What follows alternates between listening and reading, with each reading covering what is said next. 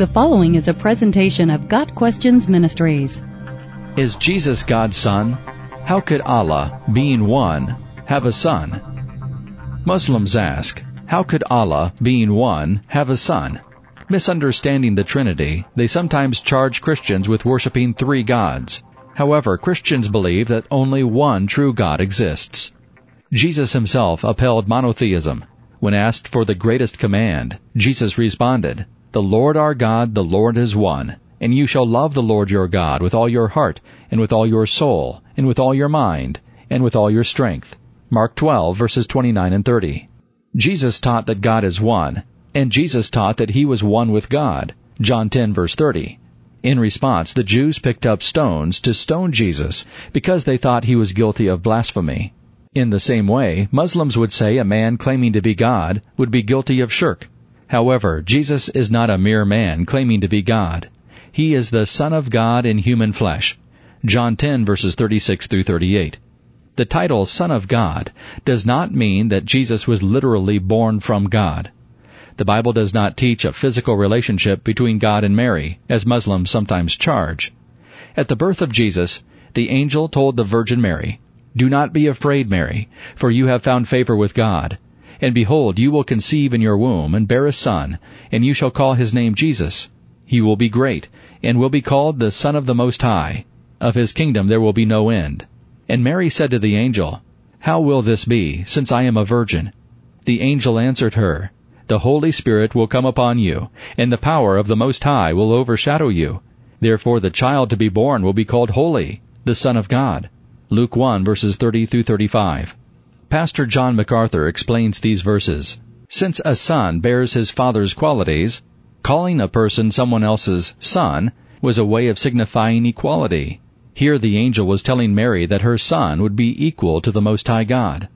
Man's testimony that Jesus is God's Son.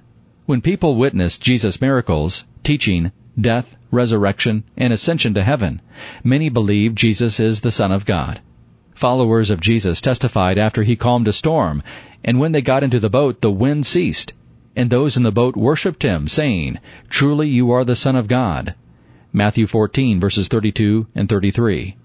Peter testified, "Now when Jesus came into the district of Caesarea Philippi, he asked his disciples, 'Who do people say the Son of Man is?' And they said, 'Some say John the Baptist, others say Elijah, others Jeremiah, or one of the prophets.' He said to them, 'But who do you say that I am?'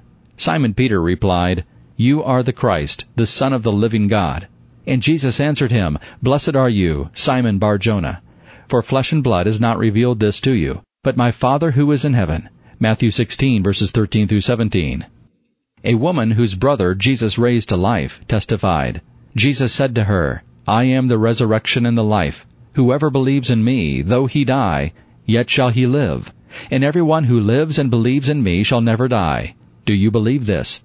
She said to him, 'Yes, Lord, I believe that you are the Christ, the Son of God, who is coming into the world.'" John 11, verses 25 through 27. Even the demons know Jesus is the Son of God. Whenever the evil spirits saw him, they fell down before him and cried out, "You are the Son of God."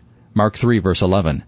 A military officer and soldiers who were guarding Jesus at his death on the cross testified, when the centurion and those who were with him, keeping watch over Jesus, saw the earthquake and what took place, they were filled with awe and said, "Truly this was the Son of God." Matthew 27, verse 54. Thomas testified after Jesus rose from the dead. Now Thomas, one of the 12, called the twin, was not with them when Jesus came. So the other disciples told him, "We have seen the Lord." But he said to them, "Unless I see in his hands the mark of the nails, and place my finger into the mark of the nails, and place my hand into his side, I will never believe." 8 days later the disciples were inside again, and Thomas was with them. Although the doors were locked, Jesus came and stood among them and said, "Peace be with you." Then he said to Thomas, "Put your finger here and see my hands. Put out your own hand and place it in my side. Do not disbelieve, but believe."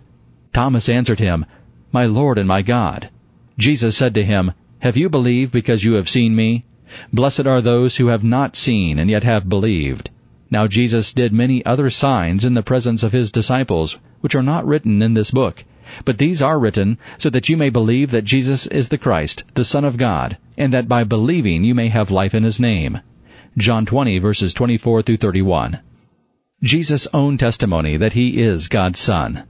This was why the Jews were seeking all the more to kill Jesus, because not only was He breaking the Sabbath, but He was even calling God His own Father, making Himself equal with God. So Jesus said to them, "Truly, truly, I say to you, the Son can do nothing of His own accord, but only what He sees the Father doing. For whatever the Father does, that the Son does likewise. For the Father loves the Son, and shows Him all that He Himself is doing. And greater works than these will He show Him, so that you may marvel. For as the Father raises the dead and gives them life, so also the Son gives life to whom He will. The Father judges no one, but has given all judgment to the Son, that all may honor the Son, just as they honor the Father. Whoever does not honor the Son does not honor the Father who sent Him. Truly, truly, I say to you, whoever hears my word and believes Him who sent me has eternal life. He does not come into judgment, but has passed from death to life." John 5, verses 18 through 24. At Jesus' trial, He testified. Again the high priest asked Him, "Are you the Christ, the Son of the Blessed?" And Jesus said, "I am. And you will see the Son of Man seated at the right hand of power, and coming with the clouds of heaven." Mark 14, verses 61 and 62. We know also that the Son of God has come and has given us understanding, so that we may know Him who is true. And we are in Him who is true, even in His Son Jesus Christ. He is the true God and eternal life. 1 John 5, verse 20. God's testimony that Jesus is His Son. God spoke at Jesus' baptism, "This is my beloved Son, in whom I am well pleased." Matthew 3, verse 17. While He was speaking, a cloud appeared and enveloped them, and they were afraid as they entered the cloud. A voice came from the cloud, saying, "This is my Son, whom I have chosen. Listen to Him." Luke 9, verses 34 and 35. If we receive the testimony of men, the testimony of God is greater. For this is the testimony of God, that He has borne concerning His Son. Whoever believes in the Son of God has the testimony in himself. Whoever does not believe God has made him a liar, because he has not believed in the testimony that God has borne concerning His Son.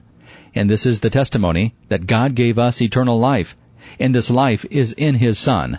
Whoever has the Son has life.